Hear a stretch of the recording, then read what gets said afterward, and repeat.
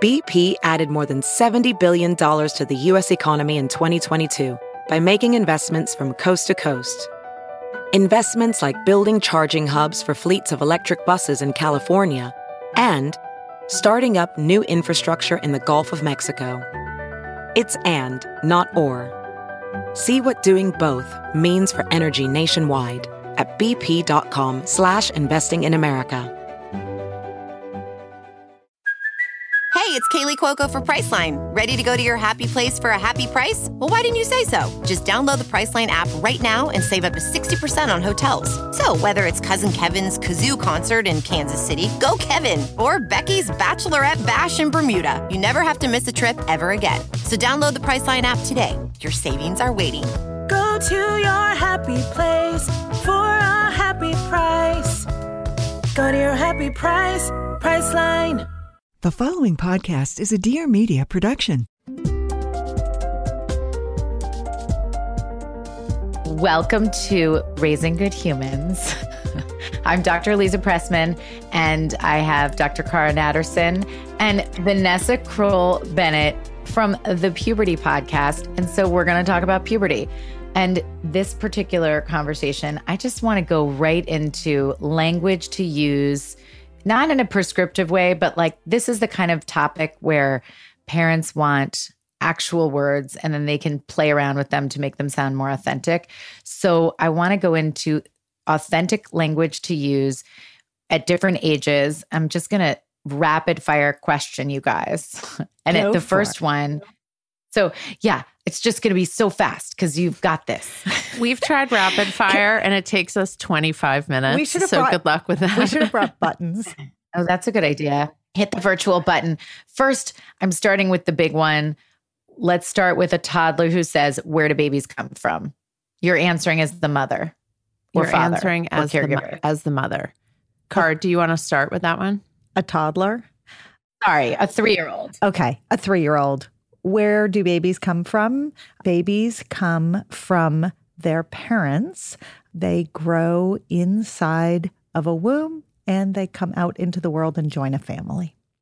And then if you're talking about, we're not going to do that today, but in general, I guess you would tweak the answer to if you're adopting a child or if it's a friend's child. And that's why I said they grow inside of a womb, because you're not saying whose, and you're not. So that answer just sort of covers the bases. That's usually they've heard that babies grow inside of bodies. And so you're just sort of verifying that, yes, they grow inside of bodies. But you don't have to get granular about whose unless they're asking or it's relevant to your family. And you can always say families are made in all different ways. So sometimes the question is, how do you make a baby? Or That's a precocious 3-year-old. Right. So how do you make a baby? We're going to get there. We're going to get there. But where do babies come from? I also think, and our philosophy is it's never too early to use the anatomically correct words. Like, for a 3-year-old, uterus is a pretty big word, but uterus and come out of a vagina, like those are things that you can say and it's not naughty or inappropriate. They're hard words for them to say, so I wouldn't expect them to then say them back to you 5 times fast. But I think that that's hitting that point is okay for a toddler. And so once your preschooler, let's say your preschool's asking where babies are coming from, and they're not really going deeper, but here I'm going to ask, what's a uterus? Yeah, or what's a womb, or or where inside do they what's grow? a womb? Yeah, you can ask, because depending upon how the parent frames it, right? The inquisitive 3-year-old, and 3-year-olds are very inquisitive, will ask a follow-up question. And so, the very simple answer is the uterus or the womb is an organ that's inside the bodies of some people, and that is a place where babies can grow and develop before they're ready to come out into the world. And if you want to add sort of visual teaching opportunities, what you can do is you can put your thumbs together on your belly button so they meet in the middle and your hands point down towards your legs. And if you are a person with a uterus, you can say to a child, this is the area inside my body that I'm talking about. So they have a visual picture of which part of your body it is. And I like to describe a uterus like it's shaped like a pear. So that gives them a sense of the size and the shape of a uterus. So it takes it out of the conceptual and into something more tangible and relatable to the kids. Wonderful. And now, as kids go deeper into preschool years, they might ask a few more questions. So we'll just keep on going with expanding the response, and with the understanding that for a lot of kids, they just ask a question. We think that we have to share so much information, but actually they just asked a question. So this is not for us giving way more information than they were asking for. This is really about answering questions that come. So what are some typical questions as we're aging into deeper preschool, pre-K, kindergarten? Before I suggest some questions, I just want to build on that really great point and say that if you're not sure what your kid is asking, you can always say, that's such an interesting question. What made you ask that? And that helps the kid reframe or narrow the question for you. So you never have to just throw an answer out and give it a try. You can always try to redefine the question in that way. I love framing that. I ask my teenagers that often. No, it's great. And also it's quite different than saying, why did you ask that? Why might put someone on the defensive, like they've asked the wrong question and that's not what you said. So I love that. Yeah. Now I'll stop interrupting. Go ahead. I mean, a typical question is, how do you make a baby? Right. And that's where the sort of offering up different versions of how babies are made, including and how families are made, right? We don't want to have one narrow definition. But to Cara's point, if you drill down and find out they want to know one of the biological ways babies are made, again, you do want to use anatomically correct terms. So when my kids were younger, they said, how did you and daddy make us? And we happen to have made them in, the most basic biological way, which is put your penis inside a vagina and the sperm comes out and meets the egg. I answered that question. They promptly got up and left the dinner table. And that was it. They asked their question. I answered their question. I gave them the correct anatomical terms, and they wanted no more of that conversation. How old were they? In that moment? I want to say they were like 7 and 9, probably. The youngest did not get up and leave the table, but only because he was like strapped into a high chair and couldn't go anywhere. But I answered what they asked. I didn't lie. I didn't use euphemisms. I didn't dance around the subject. I did take a moment to like breathe and think about, okay, how am I going to go for this? And I, reminded myself of all of the rules about how you answer those questions. And that was it. Now, I would say if the kids had been 4 or 5, your instincts would have been to dial back the answer a little bit and go a little bit more broad strokes by saying, just starting with the sperm and the egg, and not necessarily the mechanism of how the sperm gets into the body. So I think if parents who have 4 or 5-year-olds— Or the life cycle. Yes, exactly. And a lot of people love the euphemism of the seed and planting the seed and the tree growing. I find that really confusing. It's a great analogy if then you follow it up with saying, but there's not an actual tree being planted, right? If you clarify for the kids. But if you're not clarifying, sometimes kids think an actual tree gets planted and they're very concrete when they're 4 and 5. So Vanessa and I are big fans of just real information, real words, real knowledge. So, there is something called an egg in some bodies. There's something called a sperm in other bodies. When they come together, the egg does what's called getting fertilized. That process is what makes a baby, and then the baby can grow from there. So the only comment I would add to that is when one of my children was 4, we were in the bathroom where all important conversations happen with children, and she said to me, So my friend told me that if you put a penis inside your mouth, then the sperm comes and meets the egg inside your body, and that's how you make a baby. So at that point, with a toddler, I think it's okay to clarify how the sperm, one way a sperm might meet an egg. But I do agree with you. And just to clarify for our listeners, that is not one way that a sperm might meet an egg. For those who don't know, you cannot get pregnant from a sperm going into your mouth. Into your Just I could see you pausing to figure out exactly what term you wanted to use for that particular activity. Yeah, I did pause. Luckily, you're a slow talker. So like to the average ear, they wouldn't have noticed. But we get to see your face, so we know that you paused. I am such a slow talker. So am I. It's okay. I'm also a slow blinker. I've noticed that. You are. I'm a slow blinker. There's like a disproportionate number of times where I'm caught with my eyes closed because when I'm talking, because I blink slowly. I don't know what that says about me. I'm never going to be able to unsee that now. Sorry. No one will. I never noticed it. No one will. So now we've established you can't get pregnant from oral sex. Good to know. What about as kids are finding this out? Do you say anything like, I remember saying to my daughter when she was in second grade, this is not necessarily something that your friends know because their parents may have chosen not to share this with them. So I would encourage you to ask me any questions that you have.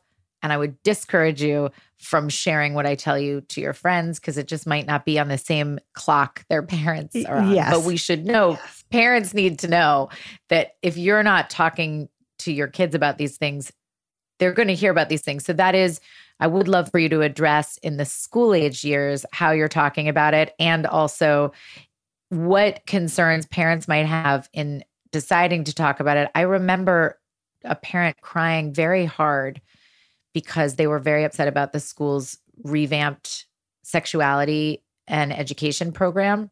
And they felt like an innocence was being lost and that their children were not ready for this. So I'd love to hear from you guys. Yeah. So a couple thoughts there. First of all, the number one place where this information is learned is not in the classroom. It's either on the playground or in the school bus.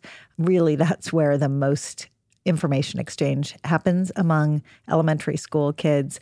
And I say that not facetiously. It's very true that kids are dying to share this really interesting information with everyone they know.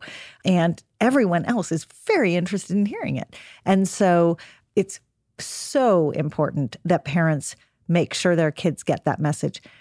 It can sound like a few different things. One way that you could communicate it would be that when your child asks you that question and you're trying to buy time to figure out how you're going to answer it, you can start your answer by saying, I'm so glad you asked me that question. Before I answer it, I just want to let you know that you can always ask me questions like this about the body or about where babies are made, or if the kids are older and they understand what sex is, about sex. But the conversations that we have really should be conversations that we keep within our family. They should not be educational opportunities for you to share with everyone else, because some families are not ready to have these conversations. Some kids are not asking these same questions. And so when they're ready, they will get the answers and have the conversations that they are ready for. So you could do that at the front end, and that buys you a little bit of time to figure out how you want to answer their actual question. You can also do it at the back end. The only problem with waiting till the end of the conversation is that, you know, Vanessa's entire family left the dinner table. You're going to lose your audience at a certain point. So if you don't get always lose my audience. Right. Me too. So if you don't get that information in quickly and early, you may not have an opportunity. If you have missed the opportunity, that's fine. No biggie. Just circle back with your kid later that day or as soon as you remember and say, hey, remember that great conversation we just had? Just an asterisk. I want to make sure you know, and then you go from there. And I would also add, make sure they know there's nothing naughty or shameful about what you're telling them. It's just different families choose to discuss things at different times. So you don't want to think, you don't want your kid to think you're imparting this like secretive information that's inappropriate. But if they know your family well enough and you're talking about certain things, they also probably know that other families don't necessarily talk about these things. I think a related... Or vice versa. They know that every other family talks about it and yours doesn't. I mean, that happens too. Right. No, kids. for sure. Yeah. I think a related issue, Aliza, to cover, and we can get back to specific questions, but what if a kid knows that you're an adult who will answer these kinds of questions and they're not getting those answers at home? So if a kid comes to you... That might have happened to one of us or both of us sitting behind these microphones. Yes, or all three of us. So what if a kid comes to you and says, hey, Aliza, like my mom doesn't talk about this to me, but like what is sex? You know, how do you handle that? What do you do? Because you're both super flattered that a kid trusts you to come and ask you that question. Or it can happen even innocently. You know, you're driving another kid home in carpool and there's a bus Right, they're not even doing it on... Right. Yeah. It's not even about you. A bus drives by, there's some ridiculous ad on the side of the bus and the kid asks a question because they're visually prompted or they hear something in a song. So it can happen in this very sweet way, an intentional way, or it can happen totally accidentally. So I think it's worth, I mean, and we probably each have different approaches to that, but I think there are some ground rules that are worth covering about if you're an adult who is put in the position where you have an opportunity or put in a situation where a kid who's not your child is asking you about this kind of stuff. How do you handle it? So what do you do?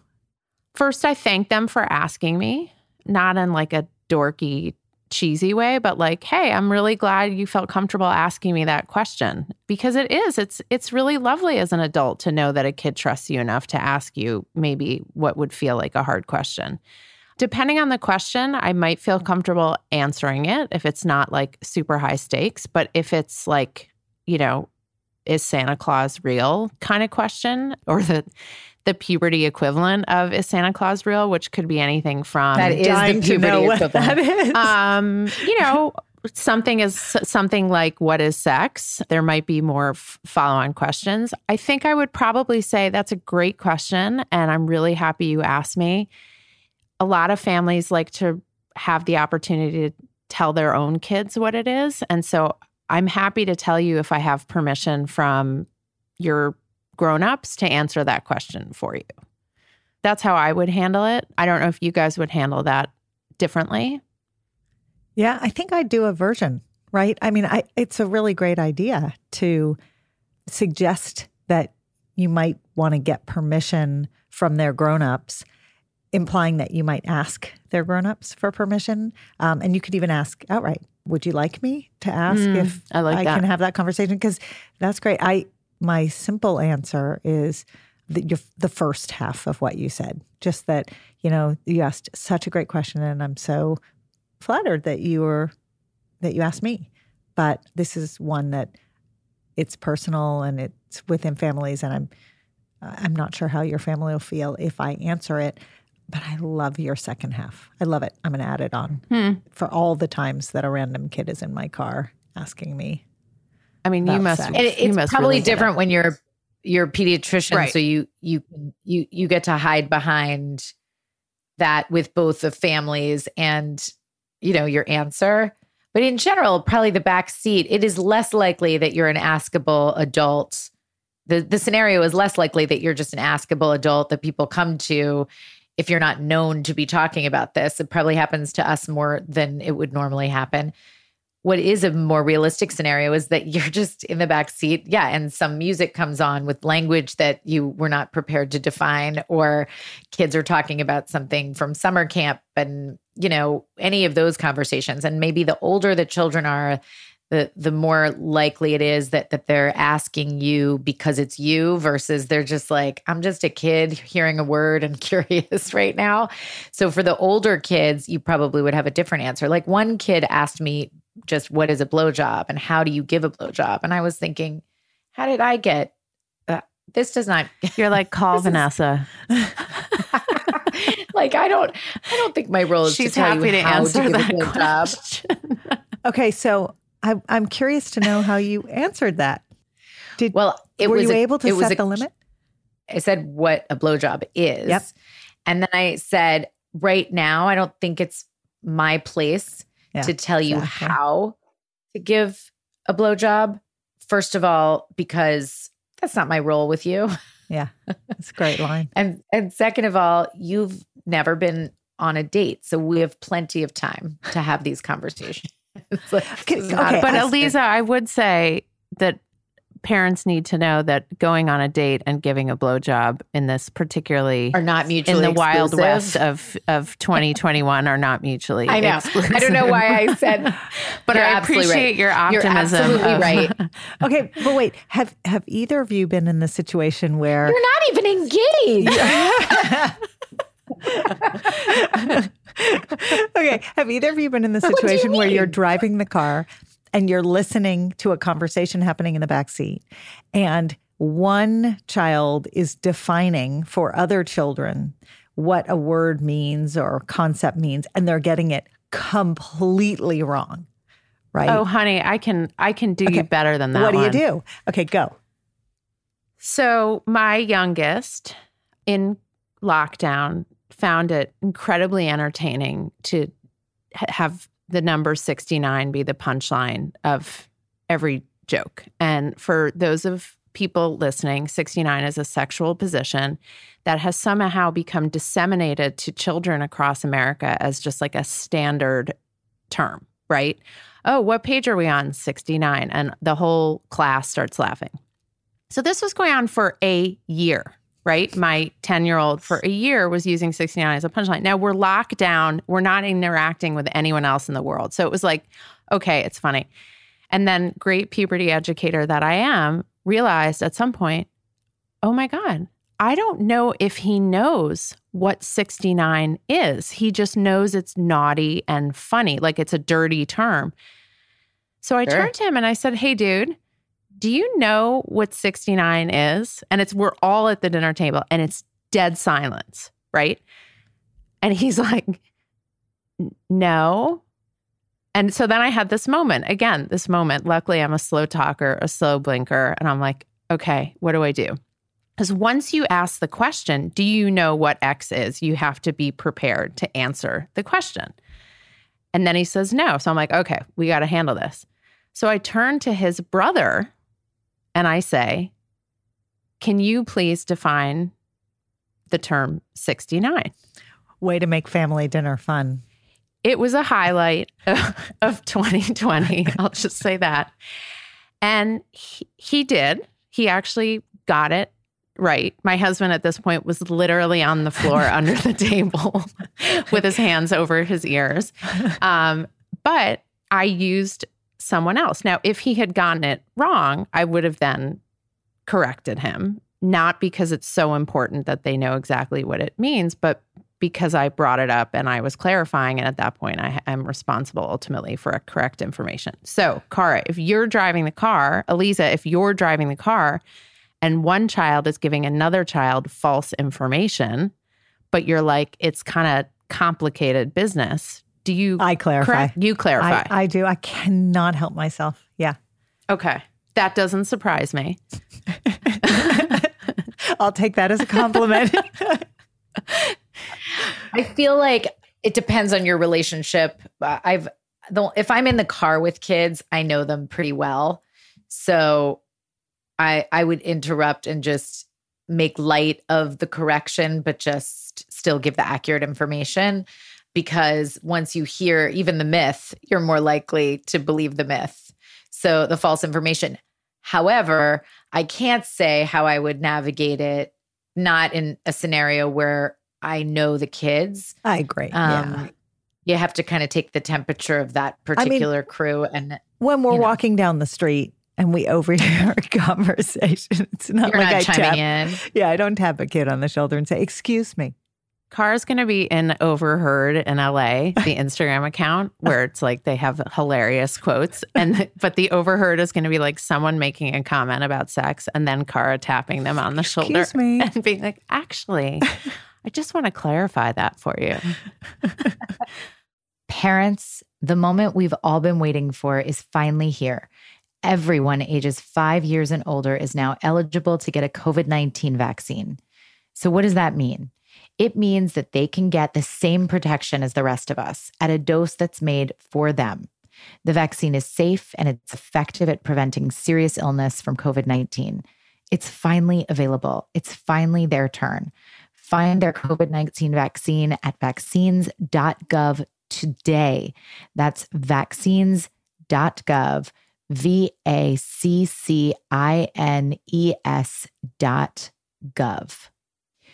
We all know play is essential for child development. But did you realize that it also has a profound impact on who we become as grown-ups, our personality, career interests? Play builds a solid foundation for success as an adult. I used to pretend to interview my friends, and now I'm a host of a podcast. These days, it can be so easy to forget about the importance of having fun. That's why I've been loving the Once Upon a Playtime podcast. It's a show for grown-ups and their kiddos about the power of play. Once Upon a Playtime is the podcast from the Genius of Play, a nonprofit initiative that provides families with the latest play research, expert advice, and activities for kids of all ages.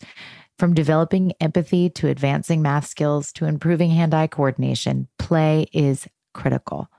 Once Upon a Playtime features celebrities and well-known personalities whose adult success was shaped by their childhood playtime. The interviews are transformed into storytime experiences that you can listen to by yourself or with your kids. Their newest episode features an actor and activist, Alicia Silverstone, who shares her experience as a child and actor and the power of play and how it can be used to help both kids and adults express their emotions in healthier ways. It's also in a format that is really unique, and it's just so fun to be able to listen to something with your child. So tune into the Once Upon a Time Playtime podcast today. You and your kids will love it. Find Once Upon a Playtime wherever you listen to podcasts. And for more info and full transcripts of each episode, go to thegeniusofplay.org. That's Once Upon a Playtime at thegeniusofplay.org. Hey, Sadell Curry-Lee here. So can we all agree that mental health is okay to discuss and doesn't have to be so taboo? Life throws curveballs at us on a daily, and the least we can do is cater to the relationship that we have with ourselves. So catch a new episode of my podcast, Because Life, every Wednesday to hear me and a mental health professional go there. As we dive deep, be vulnerable, probably cry, and definitely laugh to discuss issues we all battle that become part of our mental health journey. Look, I get it. Life is hard, but talking about it together can make it a little bit easier. Tune in every Wednesday wherever you get your podcasts. Similar to the 69 thing, I said to my best friend's son, "Do you know what porn is?" And he said, "It's really bad." And he was at the time in 6th grade. And I said, "Okay, why is it really bad?" And he's like, you are not supposed to watch it. And I said, "Okay." And I said, "Do you know what it is?" And he said, "I actually don't." But it was a moment of the same thing where kids say things. There's so many jokes made. There's so many comments made. There's so many assumptions we make. But actually knowing what they mean is a whole other ballgame. Right. So really, they haven't aged out of needing definitions. And you know that thing where you've met someone enough times that you're supposed to know, I don't know, their name or what they do for a living, and you don't. Totally. And I'm Eliza. Yeah. Nice to meet you, Eliza. I'm Cara. But you've missed the opportunity to ask. And I think a lot of kids have that around sex and sex-related topics. They miss the opportunity to get clarification, and then they're the 69, they're so late to the party. They're a year into telling the jokes, and they don't even know how to begin to ask. No, I think you have to define terms. Like, we think of kids, middle schoolers now, we assume they're so sophisticated because they have phones. Some of them are on social media. We assume that some of them have seen porn, which we can talk about. But they're still little kids, and we can't make all these assumptions that they know what any of these words actually mean. One of the best things you do, Vanessa, is you always ask kids, do you know what that means? And then when they say yes, you say, okay, tell me. And it is so amazing because it gives them the opportunity to go, actually, I don't. And it's non-shaming. It's not, you're not trying to prove to them they don't know, but the ones who know share with you and they get it right. And the ones who don't go, well, actually, it's an amazing way to do it. For any parent out there who doesn't know how to ask a clarifying question, it's a great disarming way. Like, hey, do you know what that means? And then, so share it with me. Tell me. And you can even say, it's no big deal if you don't. I just want to make sure that we're talking about this, that you actually know what the and I want to make sure that we know the same thing, that we're using the same language or referring to the same thing. If you do need to help them feel a little bit more comfortable admitting that they don't know. So can I then tackle this with the word sex? Great. And specifically kids who are in the end of grammar school, the 5th and 6th graders who are getting their health ed, sex ed curriculum, right? And hopefully they're getting a sex ed curriculum, which really should be called health education or growth education. And also should start in 3rd and 4th kindergarten. And so, totally. And, but so the word sex, what does the word sex mean? It means there are actually a number of different definitions. It depends on what kind of sex you're talking about. And so I think even that requires a little bit of clarification, both for the kids who are consuming the information in the class and for the parents who are freaking out that they're going to have the class. I've taught that class for many, many years. I don't know that I do it any better than anyone else or any worse. And I don't know that I do it correctly, but the way that I have evolved to do it that works well is that I will explain to kids at the very beginning that there are 4 kinds of sex or intercourse. And I describe vaginal intercourse, heterosexual vaginal intercourse. I describe oral sex. I describe anal sex. And I describe what I call sex with yourself or masturbation.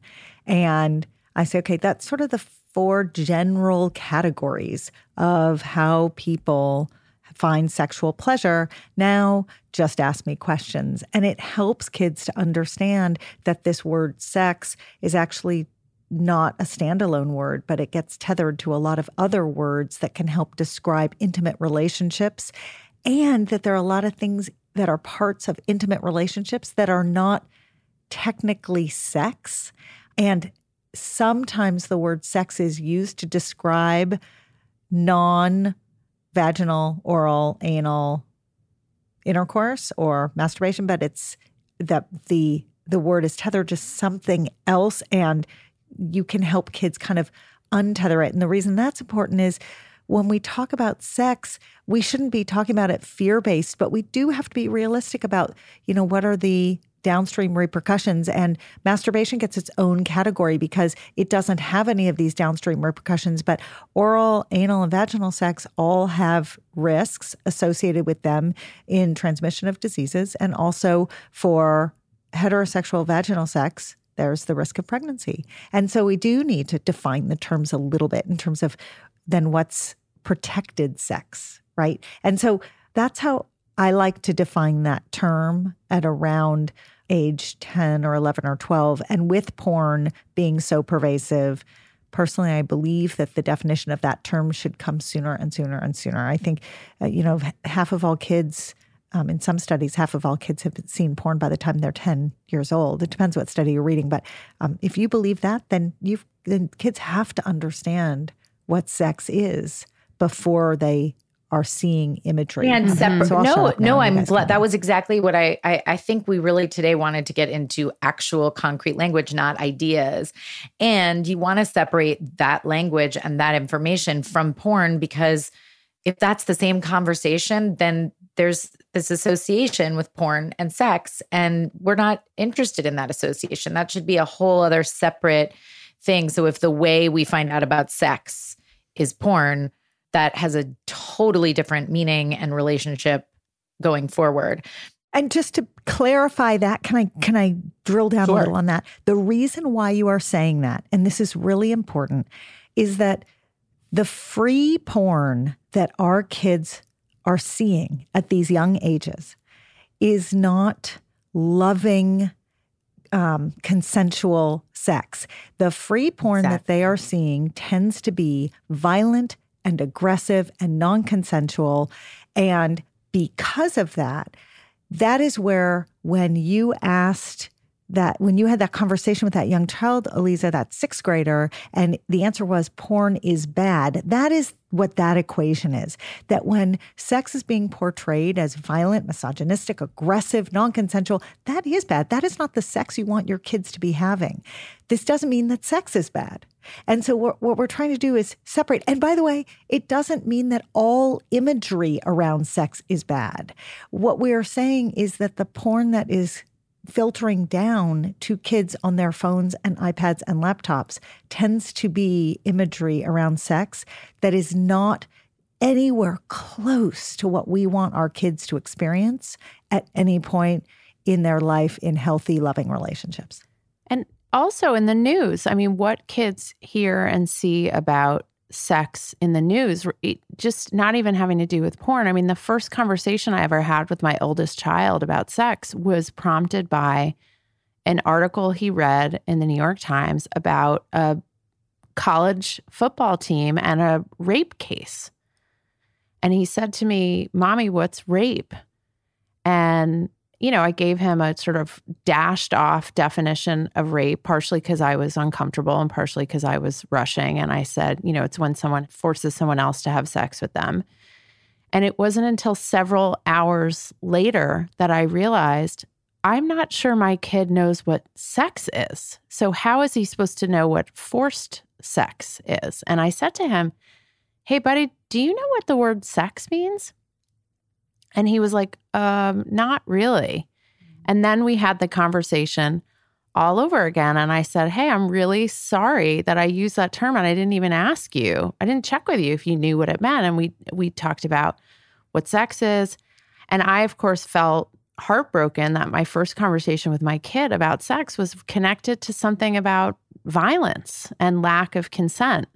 And I think in the context of the conversation and talking about rape, I must have said something like, it's when a man forces a woman to have sex. And it was his 10-year-old brain that said to me, "But can't a woman rape a man? Can't a man rape a man? Can a woman rape a woman?" And it was like he was coming at it with kind of fresh ears and eyes and could realize that I had gendered something that's actually not gendered. And so I learned something from him in the process of trying to define and discuss a really, really tough topic.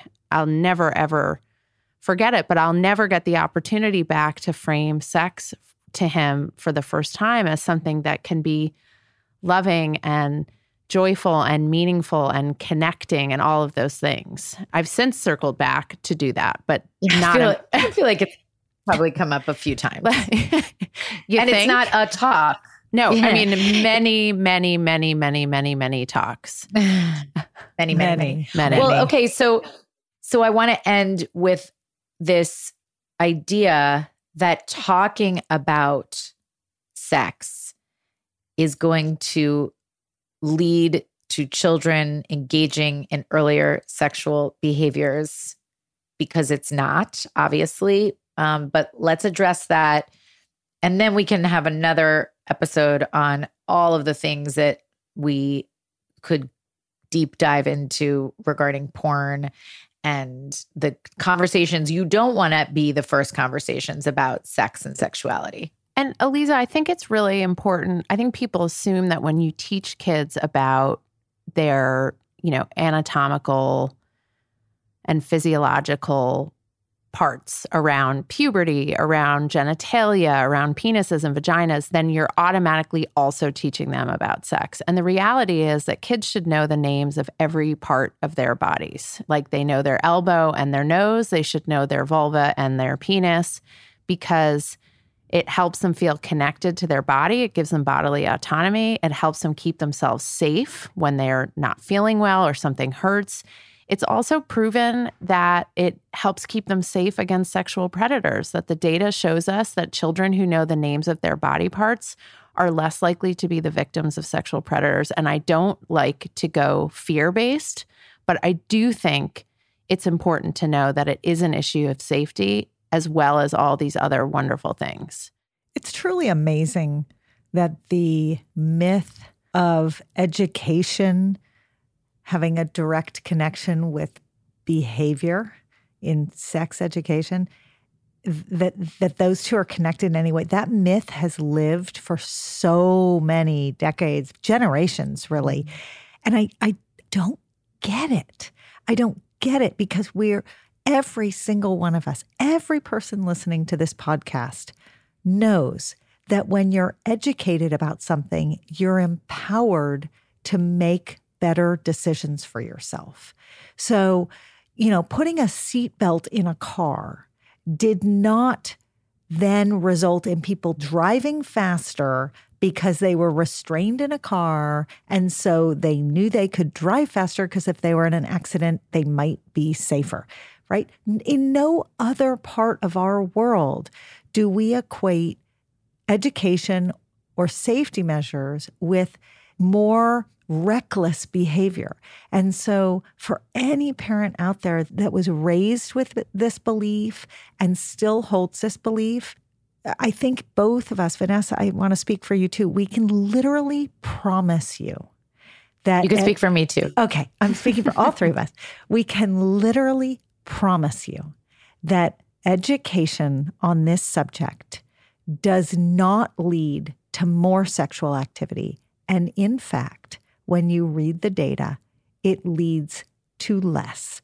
It empowers kids to make decisions about how they want to share their body with other people in a more cautious and slower way. It allows kids to build relationships in connection with their sexual activity. The education around bodies, body development, and sex is protective. It is not the equivalent of putting a foot on the gas pedal. I promise. It also removes the shame from it. If you don't talk about it, kids will assume it is therefore a shameful topic. And the last thing we want is for kids to feel shame about their bodies and what their bodies do and what their bodies look like. And so to talk about it allows it to be out in the open and recognized as an okay topic to cover. And they're getting sex education from all sorts of mediums that didn't exist when we were growing up, like your phone and social media and digital content. They're getting sex education from shows that are actually talking, some in great ways, like Big Mouth and the show sex education, others in less constructive ways. They're getting some mythical information, they're getting some real information. So your job as a parent includes the sex education of your children, whether you like it or not, because if you do not take on that job as a parent, there are lots of other people and lots of other resources that are doing it, and they may not be giving your kids the information that you want your kids to have. So if you want a say in it, then you need to actually speak and have a say in it. And if you aren't, you are. There's still there's a very powerful message in not saying it. And that's why if it's a taboo topic for you, meaning it's a topic that makes your stomach turn a little bit, so there's silence around it, chances are that's something to work through as soon as possible. It's hard. Breathing helps, but silence teaches kids all sorts of messages. So when you're competing with the rest of the world, giving messages that you're trying to avoid, and then you're giving a loud message with silence, that is a recipe for a much more challenging outcome than taking this on. And it's hard. It's hard to have these conversations, particularly if you didn't grow up having them. And we love recommending people practice if they live with a partner, with a good friend, with a therapist, anybody. It's okay. I'll give you Lisa's number later. It's okay it's okay to practice it. You know, we all roll our eyes at role play and we're like, oh, it's so annoying and it feels so awkward. But it makes it easier when you get in the moment and you are going to have these conversations. And it's super important that people don't feel like it's too late, right? If you have a 12-year-old, if you have a 14-year-old, if you have a 9-year-old and you haven't had these conversations, that's okay. It's never too late to start having these conversations because inevitably you'll have an opportunity to clarify some information that they're not quite getting right. And it's wonderful if you can be the source of that information.